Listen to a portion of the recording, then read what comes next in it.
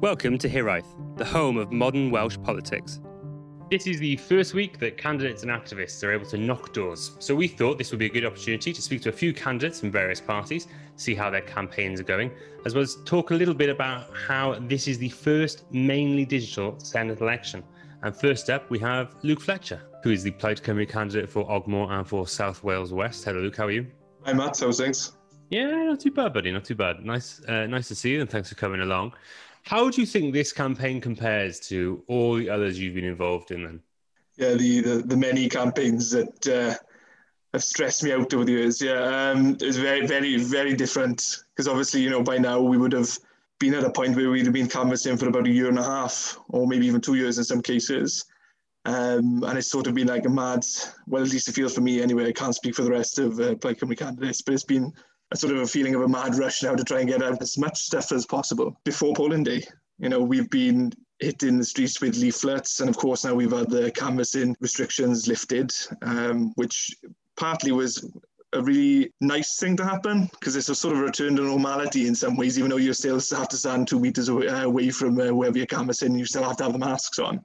It just, some semblance of normality has sort of reinvigorated, I know it's reinvigorated me in the campaign, and I know it's helped others out as well. But yeah, no, a very different campaign. Who knows what that'll mean actually for the results on the day.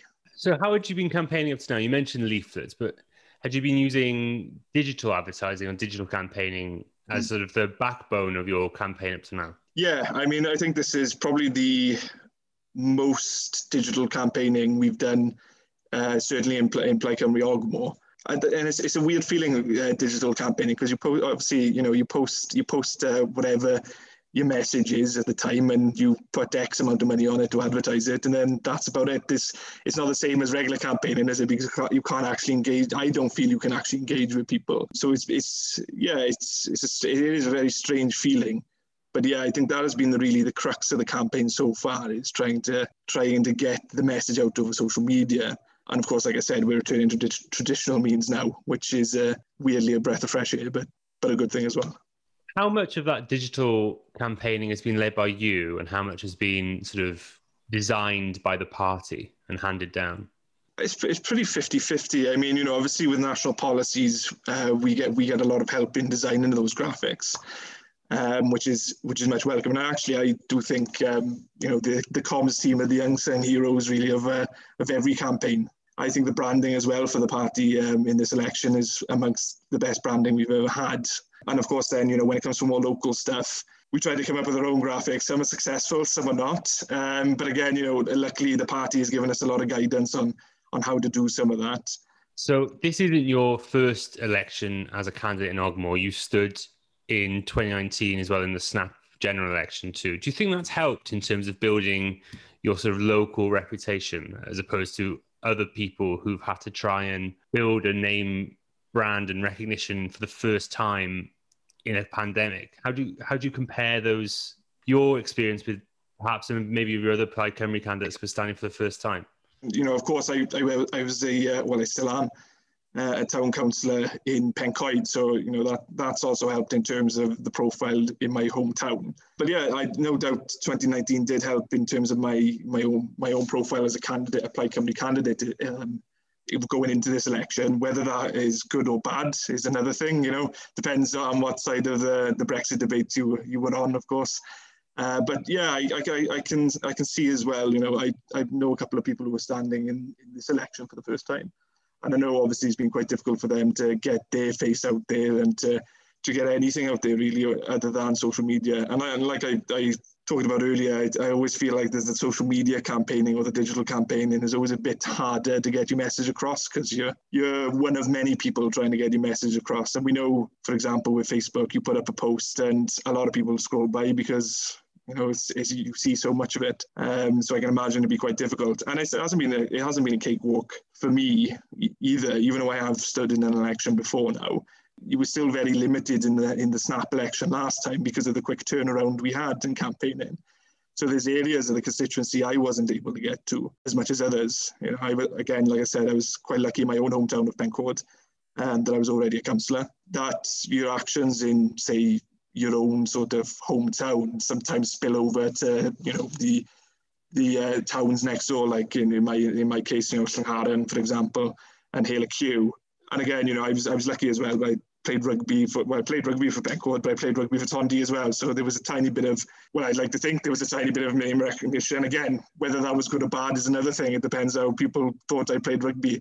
Even though it's been easier for me I feel, to get a bit more name recognition this time around because of the 2019 election. It hasn't been a cakewalk at all, How well do you think you've been able to get your message out there, and how well do you think Plaid have been able to get their message out to people when they haven't been able to take it to the door?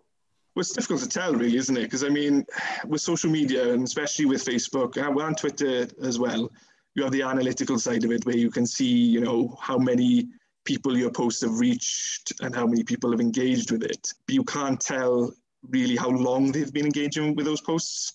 Is this the first post they've come across? So, when they clicked on whatever link you put on there, how long did they spend on that page?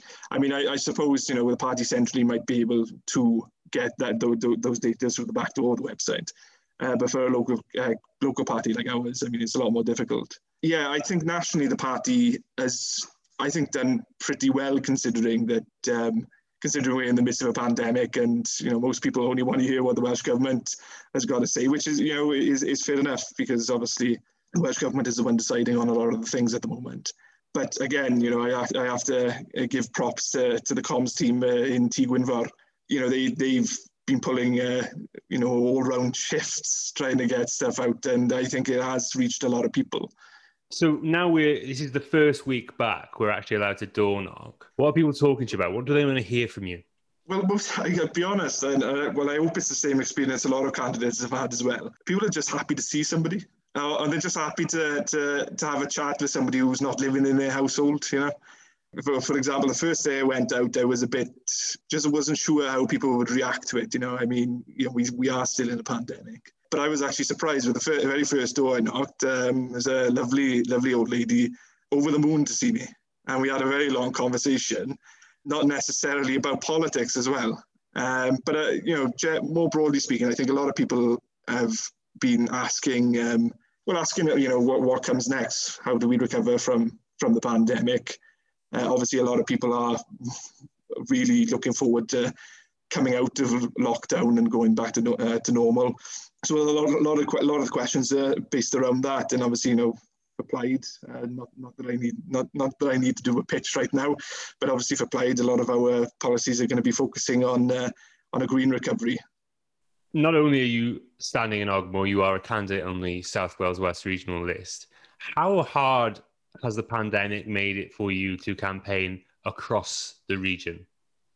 Because in normal circumstances, you'd be, I imagine, lending out a hand all over the South Wales West as well, wouldn't you? Usually, yeah. And, I've been trying to get outside of Ogmore as much as possible. Obviously, a lot of the regional stuff has had to happen online, like every other campaign. So it has been quite difficult, I think, to really run a proper regional campaign. I think we've been quite successful in how we've been doing it so far, and I think we're going to continue to be successful. But yeah, like I said at the start, and like you alluded to at the start, it's a very different campaign all round, isn't it? Yeah, I'm quite looking forward to when we'll be able to actually campaign properly again.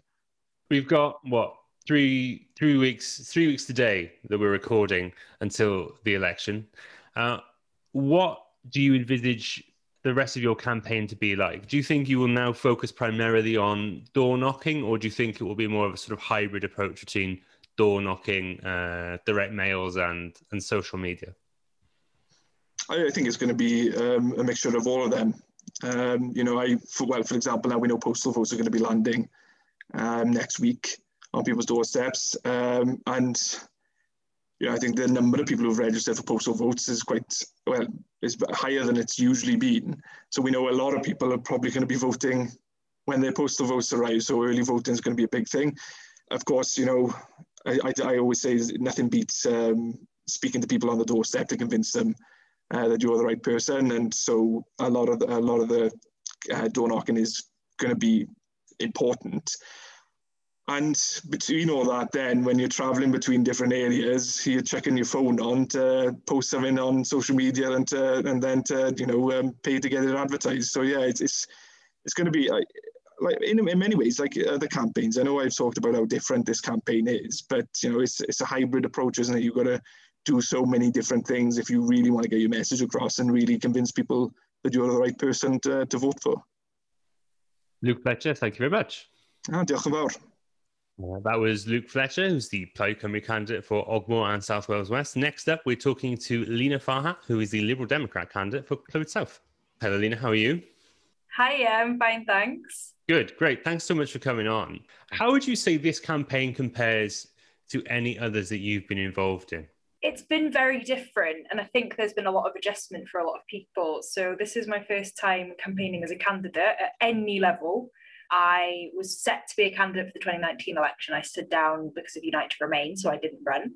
But I have been involved in other campaigns, and I think it's forced a lot of parties to think in a different way, because you can't get to your voters the traditional door knocking and that sort of thing. Well, we didn't have that initially, we've got that now.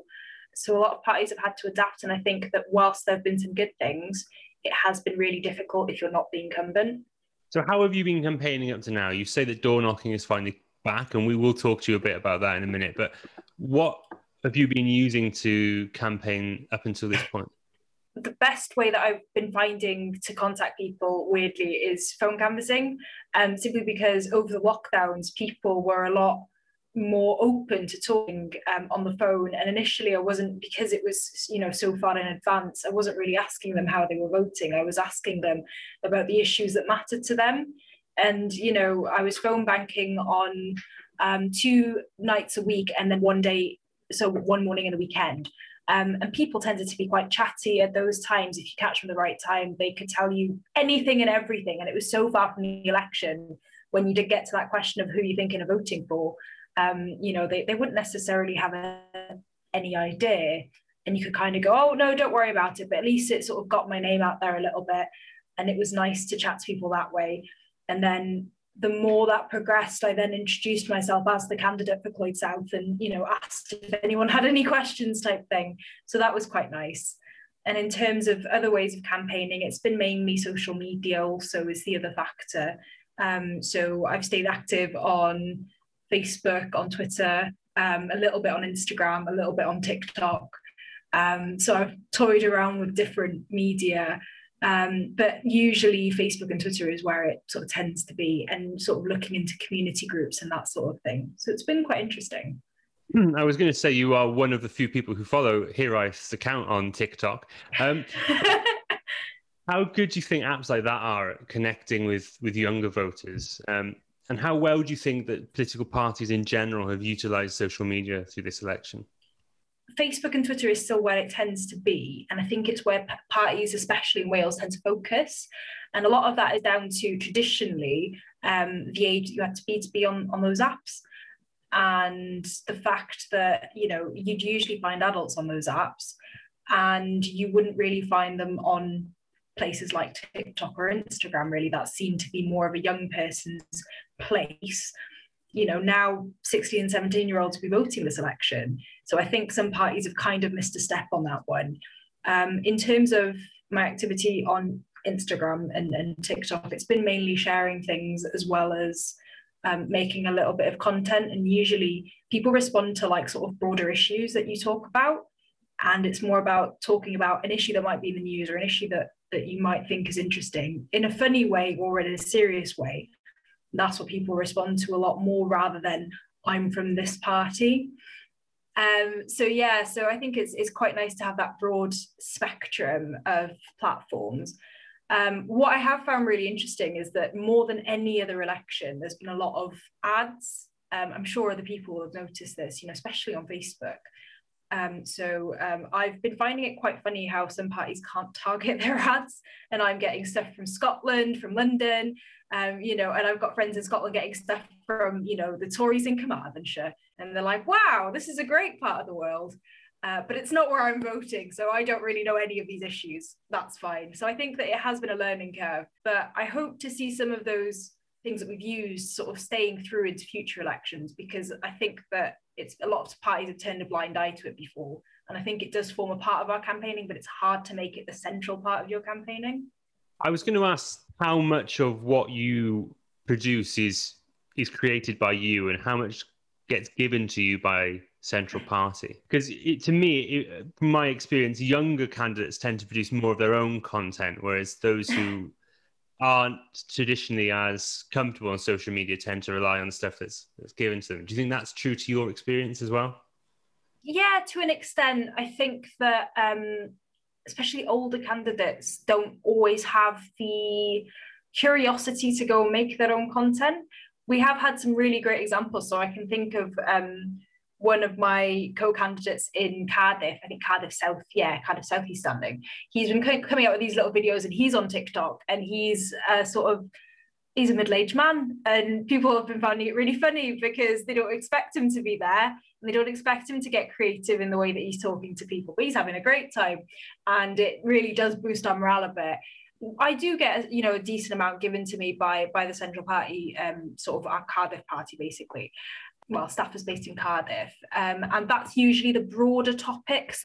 So on the bigger policy issues like housing, like the environment, that sort of thing, where it is more standardised, then it's material that's given to us. But if there's an issue in my neck of the woods, well, I'm going to be the only one to be talking about it. And I'm lucky to be in a party where we're given quite a bit of creative freedom in terms of what we put out. I've got friends in other parties where their Central Party will tell them what they can and can't say on social media, what they can and can't like or retweet or share or anything like that.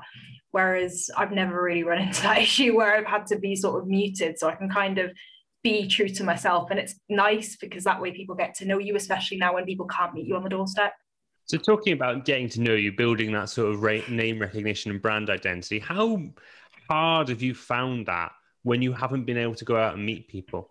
It has been quite hard, simply because people respond better to seeing a face, and you can't really do that, if you're just on the phone, because you can't see the person you're talking to. So I have tried to, get leaflets out through the Royal Mail, that sort of thing, so people can put a face to a name when I say, oh, I'm the Liberal Democrat candidate for Clwyd South. But it's that two-piece side of the jigsaw puzzle where you've got the person's face, the person's voice, and sort of everything associated with them, and you make a judgment on that person. And Wales has often been home to personality politics rather than party politics. And I like to think of personality politics as more where I thrive. So it has been a bit of a disadvantage in a way that people don't really know me, and I'm trying to get people to know me, and I'm getting there, but it's been a long process. So there's been more groundwork that's had to have been done this election to actually achieve that. How does it feel now to be back on the door? Oh, I love it. It's great. And it's not even just being on the door, it's just walking down the street and being able to chat to people, because even when we had the leafleting restriction, we had to be really careful about having any chats. If we saw someone outside of their house, we weren't allowed to be chatting with them. So you just sort of had to give them a leaflet and run type thing. But it's nice now to engage with people in a polite way and chat to them about how things have been going. And I think, people have been more chatty because of the lockdowns. And because, kids going back to school, people are starting to go back to work and the rest of it. So that's been quite healthy to have. But you also feel a lot of people's pain when you're chatting to them, when you talk to small businesses that have, don't know what's coming one day to the next. When you talk to people who've lost someone, it is a very different world now. And you have to be aware of that. So it's good side and it's bad side. But on the whole, I've been really enjoying it, and it's been nice to see people again. Have you experienced any sort of trepidation or wariness from people? And, I think we've all started to reassess what our own personal comfort levels with distance between people are now.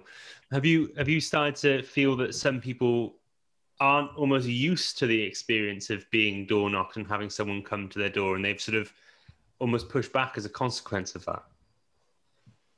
Yeah, I've had that sort of both ways. So within my team, we've got a lot of older activists, and it is something that plays on my mind quite a bit. You know, am I putting them at risk by asking them to go knock on a door, you know, on my behalf effectively? I'm lucky that most of them have had the vaccine, which is great, and everyone who's been offered it has taken it. But you still feel that responsibility as a candidate you would never have had to think about before, of people, you know, knocking on a door, holding a letterbox or something like that. And of course, you know, we take precautions, we sanitize our hands, you know, we wear masks when we deliver, some people are wearing face shields, the rest of it. But you can never have that 100% certainty and that sort of carefree attitude that we had before.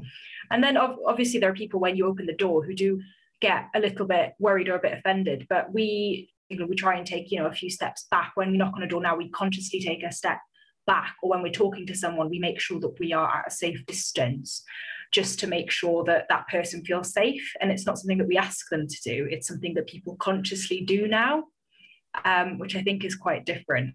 And it's been really funny watching, you know, teams taking pictures and people getting inventive on how they socially distance to not get in trouble, when the majority of teams are socially distancing, because we've been so used to it now, and it's second nature. What are people asking you about on the door? Is it mostly post-COVID life and government response to COVID, or are other big topics shining through? It's a mixture of both. I think that COVID does really shine through, and I'm lucky, I mean, personally, that my party's picked this, but we're campaigning on a platform of recovery. So a lot of people have that in their mind anyway, of they might be the owner of a small business, they might have kids going back to school, the rest of it. So recovery is on people's minds. So it's nice to be able to talk to people about that and what, you know, we can offer and that sort of thing. But I think that, you know, we also get a lot around uncertainties of things that might have happened in the last Zenith term, or even the last Westminster term. You know, a lot of people don't realise necessarily what's devolved.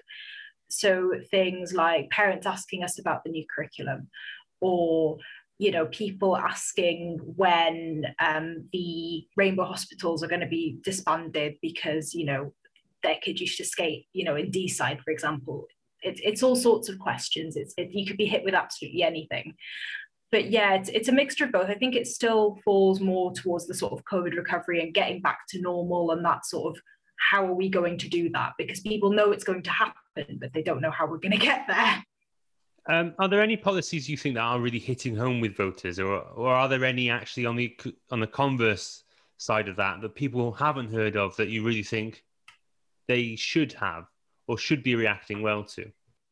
I think a policy that's really hitting well with voters, especially, are policies around business rates on high streets. I think that's hit really well with people who have small businesses. And I think it also hits with customers, because people have watched our high streets closed and see all those for sale signs, for let signs, and the fact that our high streets are not where they used to be. But, you know, we believe we've got to change the way that we're taxing and allowing our high streets to recover. I think that sort of parallel to that, the want to lobby Westminster to rejoin the single market, I think that's also hit with a lot of business owners who have been going through the motions when it comes to Brexit paperwork. I think people have realistically seen that is a problem. And I think that our housing policy has gone down quite well. I'm not a massive housing person myself, but I'm slowly getting more interested in it. And I think it was because we've been running it on the sort of platform of, this was one of the things that we asked the Welsh Labour government to do when Kirsty Williams joined the government. So we've got a track record of pushing for housing. Let us do it again effectively, and that's gone down quite well. I think with younger people are really hitting home, well, policies that are hitting home are policies on mental health and taking a trauma-based approach, because people, you know, young people especially, really understand the issues around mental health. And climate change, I think that's really what's on their minds, and policies around that, and putting that sort of green recovery spin on things. I think one policy that I would like to have a bit more sort of headline and headway is that we've got a lot of great policies on a rights-based recovery. So looking at extending the jurisdiction for the gender clinic in Wales, and ensuring that that's accessible to people who are also under 18. as well as looking at how we can really get rid of institutional racism and, implementing things like the Lammy Review and that sort of thing. There's been a lot of talk around discrimination in Wales, and those haven't yet hit the headlines really as much as I would like them to. Well, thank you very much, Lena. It's been lovely to talk to you, and good luck for the rest of your campaign. Yeah, thanks for having me. Thanks again to Lena for talking to us there. Next up, we have Sarah Murphy, who is the Labour candidate for Bridgend. Hello, Sarah. Hello, Matt. Thank you very much for having me. I'm very excited to do this. Oh, well, it's a pleasure to have you. So you have had quite a big visit today. You've had UK Labour leader Keir Starmer come visit Bridgend. How was that? Oh, it was amazing. It was incredible. It was such, it's not until after they go, when you kind of have these visits. Mark is the same. And I know it sounds really naff, but there's definitely an energy that dissipates after they've gone. And that's what it was like today. There was just such a wonderful energy in Bridgend town. It was a beautiful sunny day. And we had chats with a lot of local businesses, family-run businesses, who were just, buzzing really to be back open. And we're really feeling like we're coming through the other side now. You mentioned having Mark come down a few times in Bridgend. How has he gone down? Because whilst the polling says he's quite a popular guy, you get the impression that he can be quite polarising at times. Well, so the first time Mark came to Porthcawl, I think it was last week now, and Mark just gets out of the car and it's Mark and he's in his red jumper and everything, and he's walking towards me down the street, and then I start to realise there are people going past in the car and filming him. And I said to him, this is weird. I was like, people are filming you as they going past. And he was like, I know, he said, it's, I'm on the telly every day. So, it's kind of how things are now. And it's wonderful. People's faces light up. Mark's face lights up. We had young people like 16 and 17 coming up to us and saying, can I have a selfie with you? And saying, I'm going to be voting for you. It's my first time voting. And I'm not just saying that. This was truly what the reception was like. The Facebook Porthcawl groups were, alight with all of these, everyone posting pictures and everything for days afterwards. So no, it was wonderful. It's so lovely to have that reception. Talking about new experiences, this campaign has been a new experience, a new type of experience for everyone involved in politics. How does it compare to other elections which you've been involved in? Oh gosh, I mean, the thing to me, so I got selected in October 2019, which I know everyone says this, but it really does feel like another world now. And then obviously we went into the general election in the 2019. We were absolutely, I don't think, it doesn't even cover it to say that we were gutted when we lost Madeline. And then we actually went into some kind of local elections that we didn't win after that. So we were really kind of down in the dumps, I have to say. And so what I'm saying is I've never had an opportunity to go out and actually meet people on the doorstep and knock the door and say, I'm Sarah Murphy, your Welsh Labour candidate. So I've only been able to do that in the last couple of days. Up until that, it was social media and it was calling people. And I can't even tell you the difference in being able to knock a door and actually have a proper conversation with people about really important policies. You just don't get that until you can do that. So yeah, it's feeling now more like a campaign that we usually would have, apart from the reception is also really good and everyone's really positive. So you talk about this being a mainly social media campaign up to now. How easy did you find it to adapt to that style of campaigning? Because it's not something that every candidate is comfortable with, is it? Well, I don't think so. I have to say, though, what I did during the campaign was that, it wasn't campaigning, though. It was purely just being in Bridgend and in the community. And I set up a Facebook group, Bridgend Coronavirus Support Group, at the beginning, around about March. And it was in that time period where I think it was kind of like a Friday where there was talk of possibly having a lockdown from the Monday. So everybody over the weekend was panicking and posting on groups, trying to find baby milk and nappies and these kinds of things. And I was like, well, I'm just going to set up a group where we can all talk about these things in one place and kind of only share things that to make sure there's no misinformation. But the beauty of it, and I think the success of it, has been that we kept it completely non-political. And honestly, it's kept it nicer, and it's kept it so that we're all on the same page. But I also just think there hasn't been the appetite for it. There just hasn't been. So yeah, it's kind of, I think I've just done what everybody has done, in that I've adapted to living my life much more online, connecting with people much more online. But actually, in terms of the politics, like, I just don't think anyone was really feeling it. Nobody really wanted any of that. We just wanted to all kind of like pull together, and it didn't matter about those things. So honestly, the campaign for me, and the social media campaign, has only really kind of like kicked off maybe over the last month or so. You talk about people not having an appetite for political campaigning. Do you feel that turning now? Do you feel that flipping over, and people feeling like they're getting into that election spirit and they actually want to talk about the issues with you? 100%. So like yesterday I was in Coity, I was in Park Derwin, and Park Derwin's quite interesting in Bridgend because it's a huge relatively new estate. And I would say that you've got a lot of people who are living there who are our age, like 40 and under, and have got young families and, couples and things. And the conversations that I was having on the doorstep yesterday really ranged from a lot of in-depth discussion about our environmental policies.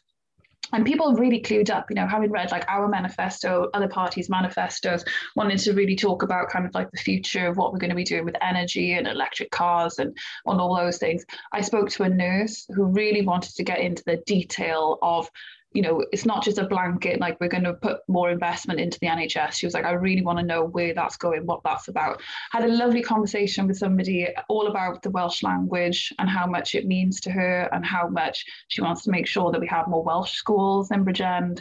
So yeah, it's, there's none of this superficial kind of stuff. People really want to discuss policy, and are really clued up as well. It's wonderful. It feels, actually, I was saying to people, it feels healthy. This feels like what democracy should be like. So yeah, I think as we're coming out of lockdown, I think people are also kind of now looking to the future.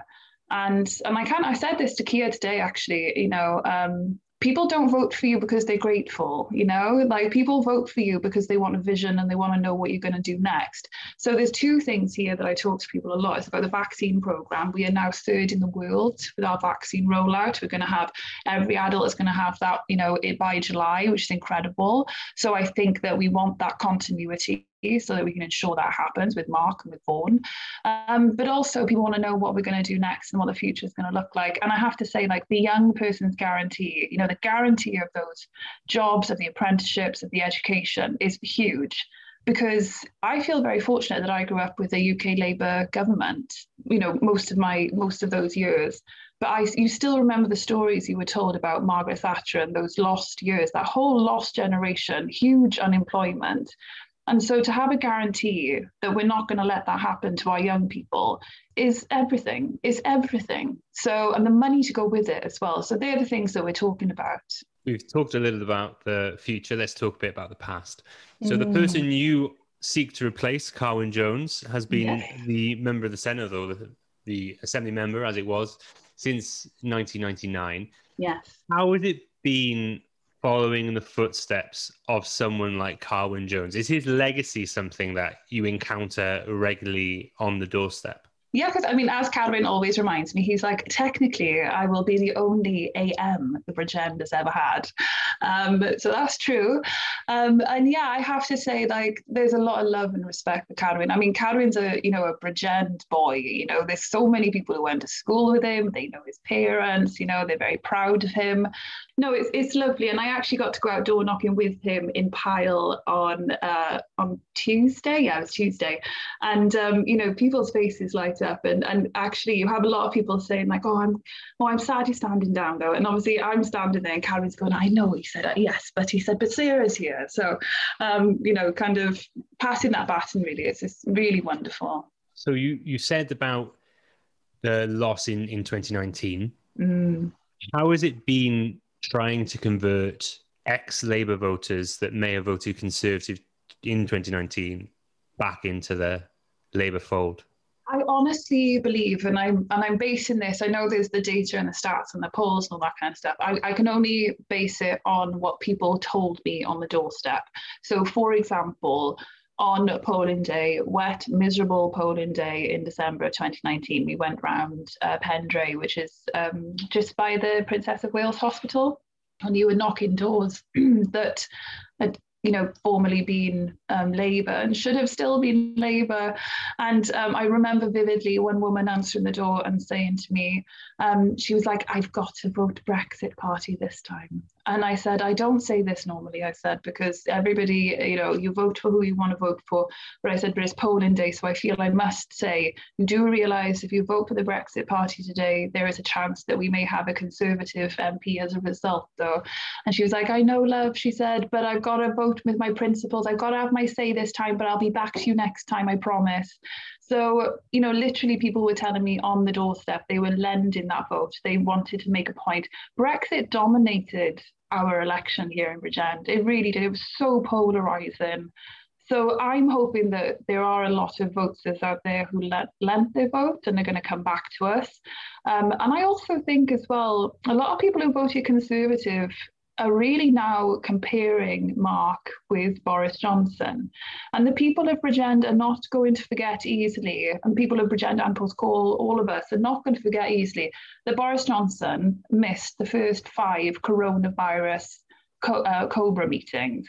So compare that then to Mark Drakeford, who has been there almost every single day, standing there and explaining and being honest about the decisions that he's made. There haven't always been popular decisions at the time. And, when it's happened, I've kind of been there going like, ooh, that's not going down very well. You're holding on. But he's been right. He's been proven right. And somebody actually said to me on the phone the other day, they were like, he's a steady Eddie. He's a steady Eddie, Mark, People, but it goes to show people have really appreciated that honesty and that consistency. And then you compare that to the Prime Minister Boris Johnson, who will just tell you what you want, whatever you want to hear. And if he thinks it's not going to be popular, either won't do it or will change his mind immediately. It's a stark comparison. I think people in Bridgend are seeing that.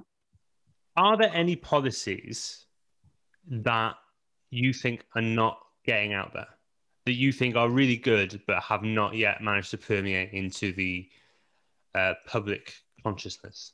It is quite telling. I'm hoping that we're going to be pushing more our environmental policies. It's huge, to so many people. And the fact that we're saying that that's going to be threaded through our jobs and our housing and our transport. And I think that will come later in the campaign. I think at the moment, though, the big message has just been around the coronavirus pandemic and how we've managed that, and our high streets and getting our shops back reopen. But like I said to you, like the one that I'm constantly pushing, the one that means so much to me is the young person's guarantee. So that's the one that I'm, it's on, at the end of the day, it's our responsibility as candidates to be pushing these policies out there. So that's what I'm certainly doing. So that one definitely, the things around social care and the money for social care workers, the 800 PCSOs is huge. I tell you what, the one actually, I was in, again, speaking to Park Derwin and talking to parents, especially parents of children who have gone to the Welsh school, but they're not Welsh speakers, saying to them there's going to be the extra 1,800 tutors that are going to be in schools now to help and make sure the children are catching up with the curriculum. That is one that I don't think is getting out there enough. And I think we should be, I'm certainly going to be pushing more. Sarah Murphy, thank you very much. You're welcome. Good luck with the rest of the campaign. Thank you very much.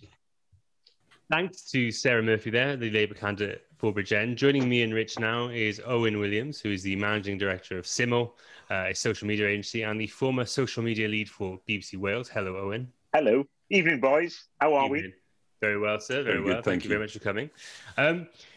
So we want to talk to you a little bit about the campaign so far in the digital sphere. How do you think the parties have adapted to what is essentially a mainly digital campaign?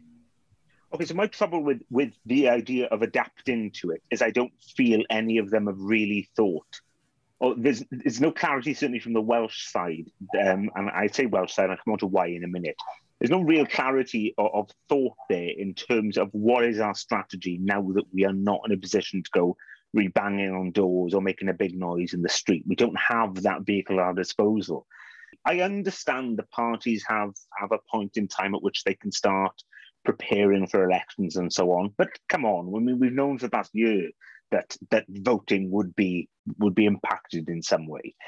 There's a clarity of thought for me around the identity of these parties on social media now. When I say clarity of thought for me, I can see it. I can see what's happening. Welsh Labour's assets, very polished. Quite what their tone of voice is beyond me.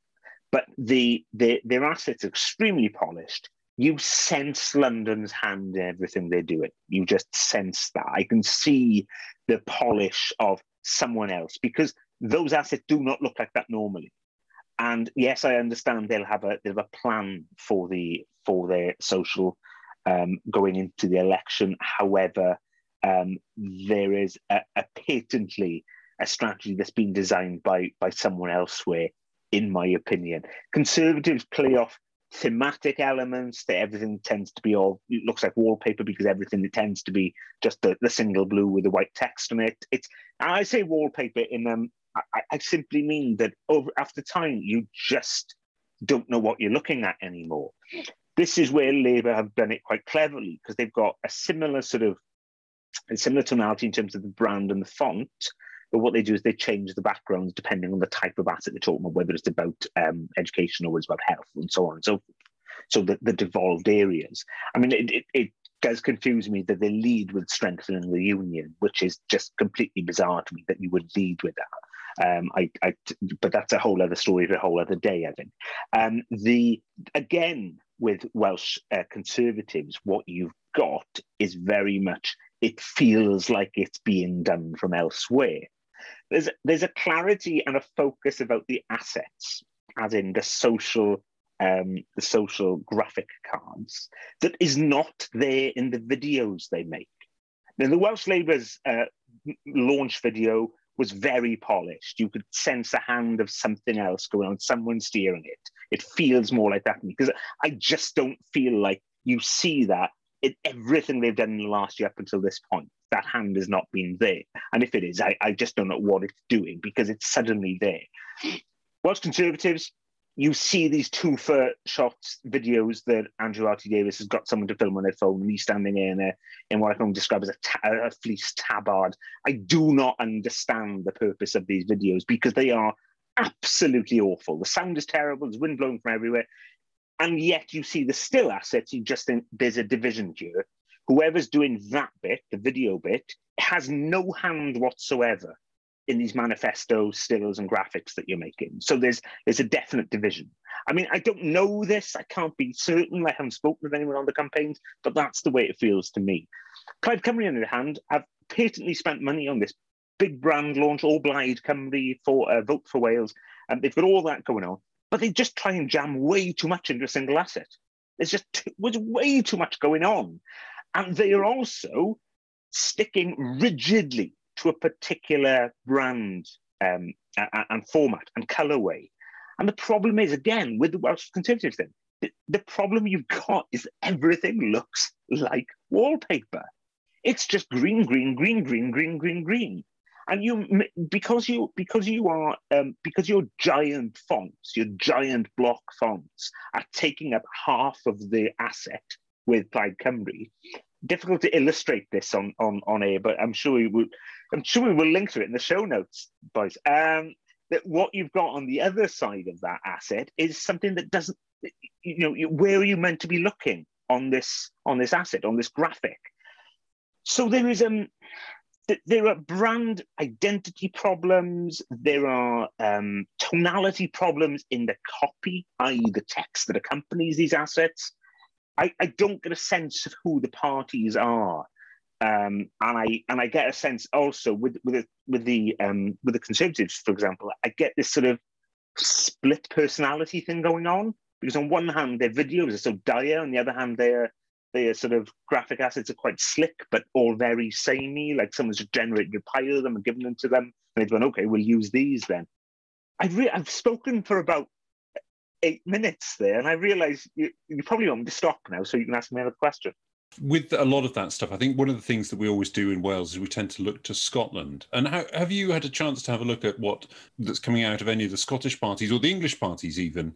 And how would what we do in Wales compare, in your opinion, to what's happening in Scotland and England?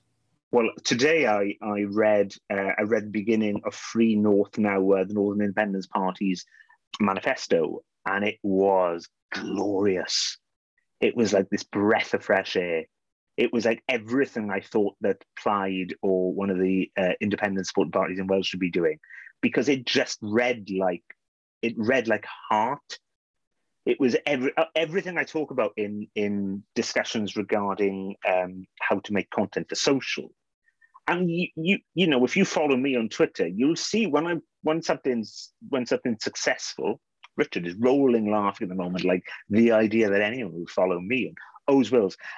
If you follow me on Twitter, you will see every now and then that I adopt these principles: information, identity, emotion. Information, how a piece of content better informs me about the world around me. Identity, how a piece of content better informs me about myself. And emotion, how a piece of content makes me feel. And I'm not talking about me here. I'm talking about the person who sees that content. So that is the lesson I try to drill into people. That, by the way, that's an £850 lesson there. So I drill that into people whenever I give conferences. However, what you see from the Northern Independence Party is that writ large, basically. What you've got is this. It's just emptying frustration and heart and emotion into this document and releasing it to the hounds, as it were. And people are ready for it. The guns are primed for this. Now's the time. I said this back last year to you guys. If Plaid don't go for independence now, when will they? But the problem is you've got to couch that independence in everything else as well. All the emotive elements, all that feeling. Because as we've learned with Brexit, it is actually gettable. So that's amazing from Nip, which always makes me laugh with the greyhound in there. But you just jump on board and make people feel warm, and that's it with political parties half the time. I think there is so much about hearts more than minds. Sometimes people talk about hearts and minds. You can just win hearts. I mean, in '97 they were ready for Blair because it had decades of greyness, and they were ready for something fresh. You can give freshness. And I really think the Nip are doing that really well. I sort of laugh when I say Nip. The other one that charmed me, although not as much as it did in previous years, was the SNP's at launch video. I thought it's so well done. There is so much thought into what they do at the SNP, and that is because they have full-time digital directors. There are defined roles for those people, but you need that confidence because these are the platforms where you can express yourself constantly, daily, all the time. Is there a question about authenticity here, though? Because I think about a lot of, say the Welsh Conservatives had a manifesto like the Northern Independence Party's one, it would be totally inauthentic to the people who are actually behind the party in Wales. Is there some kind of value to that authenticity of the message? Like, for example, Brand Rishi in London, he definitely comes across as being, a multi-millionaire financial mogul who happens to also be a politician. And that's very authentic to him. And if the parties tried to be something they weren't, wouldn't that be worse? Well, no, I think you're on. You've got a point there. Authenticity is really key. However, I'm not talking about parties trying to be something they're not, because I think you can amplify everything you do through the prism of emotion. The problem is everything is so cold. And that's what I'm getting at. The authenticity isn't there in the first place. Yes, Andrew R.T. Davies dressed as a farmer in a tabard is patently, something to chuckle at. But at the same account, there was some really good examples late last year of the Conservatives have these Australian guys running their social for them, and they basically have complete freedom to do whatever they want by the looks of things because they ran these ads in Comic Sans. And of course, that was roundly jumped upon by people who then elevated that messaging, and it was everywhere. So you're amplifying that through dint of it being awful. The problem is, what the Welsh Conservatives don't do, believe me, I am not saying they should do this, but my point is, what they're not doing, they're just rubbish. It's not, oh, we know we're rubbish. Oh, we know that we're rubbish. No, it's just rubbish. So there's a difference, again, that's the video content. There's a difference in video content and those still graphics, because they are patently not made centrally. Or if they are, that person should be running their video content as well. Or that person should be out on the road with them, because they have a sense of what is happening and what works. The Welsh Labour's announcement video was great, but you don't see much follow-up from them. I mean, each of the candidates has obviously been schooled, particularly the candidates who are currently, or who were members of the Senedd until the Senedd broke up for the not for the recess, but for the campaigning. They have patently been schooled in what's appropriate. What Plaid has on social media is lots and lots of people will shout very loudly for them. Quite whether that translates into something on a doorstep is another question entirely. You would hope what they would do would be to drag Yes Cymru along with them, as, you know, amplify those messaging, that messaging in some way. As someone who ran Yes Cymru's social between October and January of last year, this year, I can attest to there is very much a desire to get the independent supporting parties to amplify and to talk about those things as well. Now, I'm not saying that, not for 1 minute am I saying there's any leaning towards any party. There is absolutely not. But Welsh Labour for Indy, Plaid Cymru, Propel, Gwlad even, because I know they get a bad rap, but I think you need, I'm sorry, but I stand by what I said last year. You have to have everyone on board, whether right wing or left wing, to get to the point where you deliver independence before you can have independence and decide what it should look like. We've talked to young voters, young candidates, young activists, and generally the impression has been that the targeting of all the political parties towards younger voters has not been very good. But what would you say about how political parties have targeted younger voters? And if they wanted to actually make a difference there, what should they be doing and where should they be doing it? I've not seen any TikTok game going on. I've not seen it. You would have thought that while all those people were out on the Senedd steps for 2 or 3 days in a row, there would have been an effort by one of the political parties to put themselves around. You would have thought they might have done that. Did they? No, they didn't. They could quite conceivably have created a filter that only appears when you stand on the Senedd steps and have that appear on people's phones when they're photographing themselves for Instagram. Did they? No, they did not. It's guerrilla opportunities to market yourself to younger people. They're just not. It's just not there. It's not in the mindset. It's not being thought about, and I understand why, because they're trying to do everything else. I've run off a comparison, just so you know, between how all the parties are performing on Facebook, and I could regale you with that if you wanted me to. Owen, yes, how are the parties doing on Facebook? Funny you should ask. So I ran each of the Welsh parties through a platform called CrowdTangle, which runs off comparisons. It's owned by Facebook, so it runs off these comparisons when the parties perform. Now, I did it last 7 days, and we can go into the last 6 months or whatever you want to do, but last 7 days, because the campaign's really only just launched.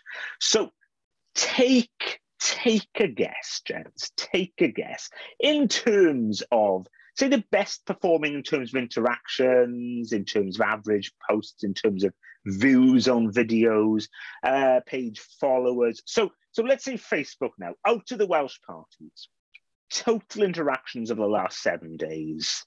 What are we thinking is the leader? Labour. Absolutely not. Nowhere near. Really? Really. Plaid way out in front.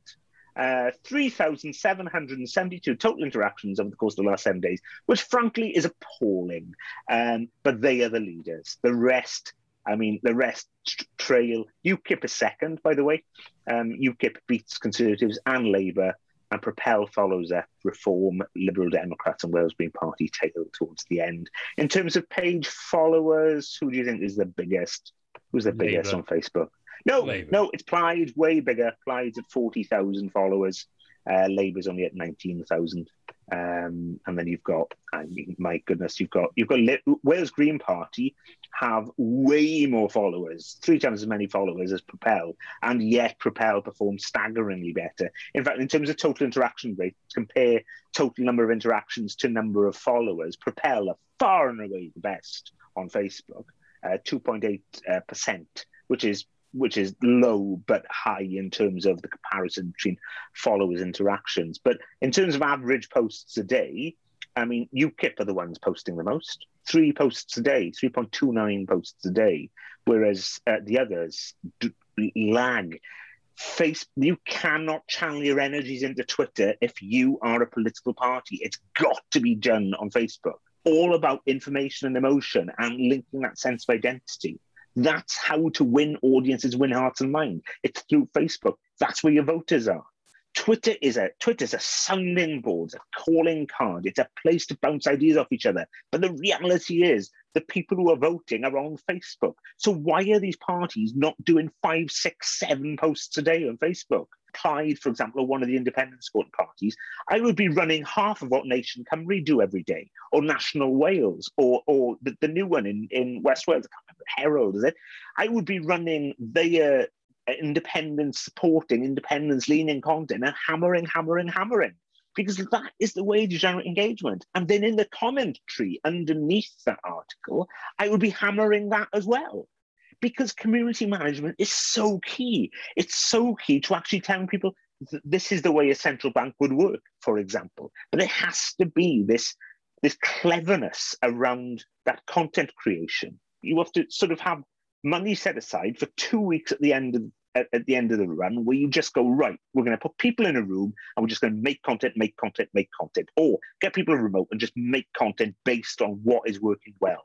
And they should be using platforms like CrowdTangle, because they probably wouldn't have access to it, but they should be using platforms like it to go, right, what's performing well for us? What can we do more? Do less of the stuff that works badly and more of the stuff that works well, and just do it all the time. Because that is what worked for the sodding Brexit party. Tell us a little bit about platforms then, because Facebook for me, I'm one of a generation that was on Facebook when it launched, was on it for a decade more or less, and then has now left it. And most young people... You never leave, Richard. Yeah, that's true. Yeah. My digital footprint will be Zucks for all time. A lot of people, I would say, age 30 or younger, generally don't look at Facebook from my experience at all. So where are those people? Where do you go to reach those people who are maybe between 18 and 30? But Instagram is owned by Facebook. So WhatsApp is owned by Facebook. Messenger is owned by Facebook. You can have Messenger and Facebook separately. There are pools of content. You can use Business Manager on Facebook, published to both Instagram and Facebook concurrently, and schedule content for them. Ad manager, you should be employing people, strategists, to run ads. It's so key to the game, because the truth is that you're not necessarily targeting, when you publish content on Facebook, you are anticipating that it gets engagement and shares. So what you need to do is identify with that audience that's receiving that content, so they see themselves in that content. That's how you elicit sharing, because they see themselves in that thing, or they see the world that they live in, or they feel something, or they can buy into it in some way. So you need to be doing that all the time, and then back it. But the point is that stuff then gets shared, dark posted basically, in places that you don't even see it, like WhatsApp, like Messenger, on email. So much sharing goes on email you wouldn't know about. People send links on text to people. So the idea of you not being on Facebook is sort of irrelevant in a way, because you will still receive content that's been found on Facebook. So that's how the vast majority of women between the age of 25 and 45 see news content, is through the prism of Facebook, not necessarily on Facebook, but found in Facebook. So how what's the interplay between paid advertising and promoted media versus the kind of stuff, the kind of discussion-based stuff that you would see in the groups there? What is the balance of influence between the kind of things? Because it feels to me that a lot of the growth of what was then the Brexit campaign going back to 2016, and also the kind of discussions that led to the rise of the Boris Johnson Conservative Party in 2019 kind of came out of groups more than necessarily paid advertising? I mean, obviously you can't entirely separate them, but what is the kind of balance between them? So that's really difficult for me to say in terms of the Welsh parties, because I don't know what the balance between the Welsh parties and the various groups are, because groups are all sorts of different groups and all sorts of different privacy settings on them. But in terms of promoted ads and ad spend, so you've got a variety of different ways you can do it on Facebook. Excuse me. A variety of different ways you can do it on Facebook. So you've got organic posts that you post and you hope for the best, and they either do well or they don't. And if they don't, you should learn a lesson, although I get the sense that a lot of them just don't. You've either got organic posts, which you then add some money to and boost, or you create promoted posts, i.e. they will never appear in people's news feeds naturally. They are not part and parcel of that page's outlay. They are something that appears in the background and end up in your news feed through the dint of you being the targeted party. Now, I am always of the opinion, or vast majority of the time of the opinion, that the vast majority of what you do should be organic, and it should be always good, and it should always engage people. And when it does go to a certain level, you put some money behind it to make it go further. So it should always have that resonance. But there will always be things like your party manifesto video that will sink down the page over time. So you want to keep boosting that, keep on having that as a promoted post to get it back out there again. But you should always be dealing with the comment section as well. Your community managers have to be central to what you do as a political party, particularly on Facebook, because that's how people find and share your content. Promoted posts can do so much, but the truth is that people are fueled by other people. So if they see something that's got 13,000 shares, and also the algorithm on Facebook is fueled by other people as well. So if something is doing really positively, really well, there's lots of reaction, it is more attractive, constantly more attractive. And you will keep on bringing people back to it as well. God, I've got content I published when I was social manager at BBC One. And there is a video entitled "Is this the deadliest cat in the world?" or something. Or God, what was the title? I can't remember what the title was, but it was this tiny cat, like the size of a child's shoe. This tiny cat. This is the deadliest cat in the world, something like that. But it is now. It gets released every August the 8th, because of course, as we all know, August the 8th is International Cat Day. Every August the 8th, it goes back up again. It's cross-posted again by BBC News and various different channels across the BBC. So it's got all these stakeholders on board who all have it in their feeds. They're all sharing that content. But it has uplift constantly because it's legacy. It's evergreen. It doesn't matter when you watch it. It will always charm you. It always excite you in some way, and it will turn on cat people. So it is, and by cat people, I mean people who like cats, not people with pointy ears or whiskers. But there are those people around, I guess. But it's got this resonance constantly, and I think that one of those videos is now at 160 million views and counting, constantly going. But you can do that in the political arena as well. You can absolutely do that. And I don't know why we're not. And I don't know why we're seeing such a variety in terms of quality as well. I mean, what you've got from Welsh Labour is this very crafted sort of plodding sensibility. You sort of see that in Drakeford as well. I'm looking forward to Jerry Miles taking over because I think he's a bit more spark about him, but I don't know when that will happen or even if it'll happen. But I think there's, Welsh Labour, you look at how they perform on Facebook and consider, for example, Momentum, when that was going on. When you had all of that interplay between people, I mean, it never got Corbyn elected, but what it did have was this massive sort of idea of this powerful grassroots. Why that hasn't translated into something really powerful for Welsh Labour, which has prided itself as a socialist strand of UK Labour for all these years, I don't know. It's just not there. The growth is really, really slow. Propel are the fastest growers, but then I think they've only just decided what the party's called. So in terms of growth of the page, it's one of those things. I tell you what I'll do is go back to the last 30 days and then maybe it'll shift. No, it hasn't shifted. Plaid Cymru is still top. Welsh Conservatives are second, UKIP are third, Reform are fourth. So you've got the the secessionists, as it were, right out in front, and then the far right following up behind, and then the rest of them are just lagging so far in the back. I can't get my head around the Green Party. They have such a simple message to convey, such a simple message, and they just do not do it. And there's more of a party machine there as well. I know there's a bit of a party machine there because, you see the Green Party laid on everything. There are Green parties all over the world. Why are they not coordinated? I get the sense that centrally they're not coordinated either. There's no doesn't seem to be a coordination between. I'm probably speaking ill of thousands of people here, party activists, representatives, and they're going to slate me after this, but I'm looking at the stats and it just doesn't bear fruit. I mean, the stats are terrible considering the number of followers they have. And you should at least get a percentage of those followers every single time you post on Facebook. At least get a percentage. That's how the algorithm works. You get a percentage of those individuals, and then it rifles out from there. Well, if your core message is not good for the individuals who follow the page, it's never going anywhere. By the looks of things, it's not good for the people who follow the page. And I'll say the same for Welsh Labour as well. It is pretty poor, considering they've got 19,500 followers on Facebook. Pound for pound, they perform really poorly. Total interactions over the course of 30 days, 8,000. And that's pretty much in the last week. Plaid Cymru, 21,000 interactions. I mean, I could get more interactions for Yes Cymru than that over the course of a day.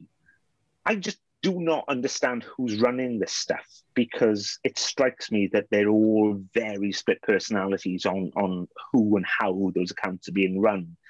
I mean, Plaid have the biggest internal mandate for change they've had in decades, I know they've always been about independence, but now Adam Price has fully embraced it. I said this to you last year on the podcast. If not now, when? And I still feel like going, when are you going to tell people what it means? When are you going to excite people? Because what we see is fits and starts from Adam Price. And that's great, and that's fine, and that's fantastic, but it's not amplified as well as it could be. And I get really irate because I can see all these parties have these particular ways of thinking and these ways of being, but they're not conveyed well. They're just not. I don't even know what Welsh Labour are based on their stats, based on their assets. I've looked at their assets. They're great. They're fine.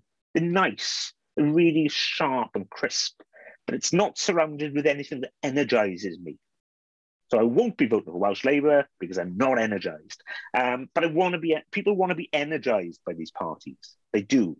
People will vote for things because it offers a semblance of hope. And I know that's really, really cynical about politics. But there are only a certain number of people who are really fixated on the policies. I got one more question. I don't know about Rich, but I got one more question. Talk about interactions, though. Does it matter if they're positive or negative? You're just looking for interactions. No, it does matter if it's positive or negative, because so in terms of the algorithm, visually as well, lots of angry faces are not a good look for you. But the algorithm on Facebook pushes content, propels content. If you get positive reactions, i.e. likes, laughs, and love reaction on Facebook. When you've got the sad emoji and the angry emoji, it limits exposure. That said, it can work for you, but if you couch that initial copy in something that is designed to make people feel angry, that's going to work as well. If, however, you've got a super positive message in your copy and your video, but it's followed by a legion of angry responses, people are just going to go, oh, no, I'm not touching that. And it's going to limit that exposure. So there's two things going on. One thing is the automated exposure through the prism of the algorithm, and the other is the organic interpretation by the audience of what that content probably is, and therefore I'm not going to look at it. Or, and the other thing, I talk about this a lot in presentations. You've got 3 seconds in a video to get across who you are, what you do, and that first 3 seconds is so vital. And what we see a lot of, and I know, is what they've done is brought in a television producer of some description to make it, who thinks they're making a half-hour show. And they don't think about how people are viewing this content. They're viewing it on social media. That's where they're viewing it. If you're going to make it cut for TV, and it has to be different, do social first, and you will always get things right.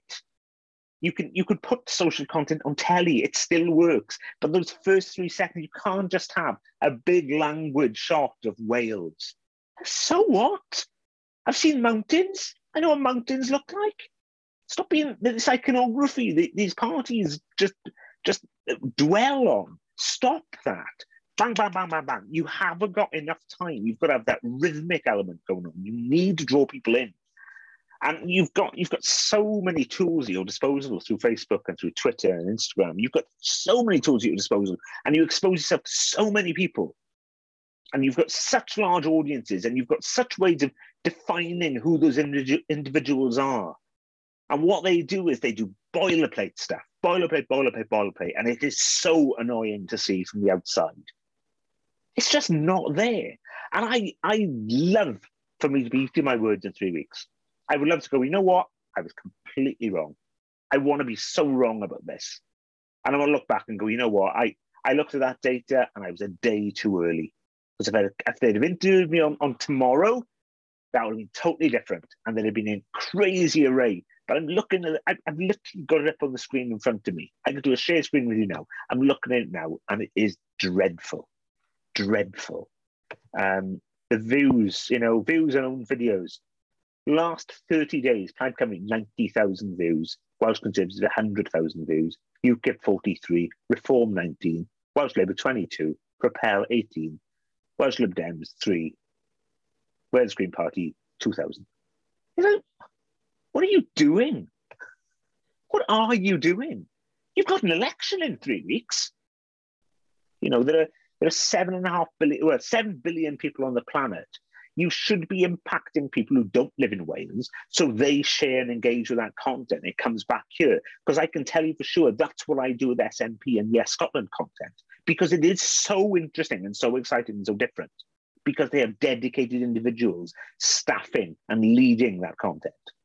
And what you end up with is people who understand what engages people, and they just do more of that. And they have a feed into everything, and they sort of run the rule over it, and they have staff.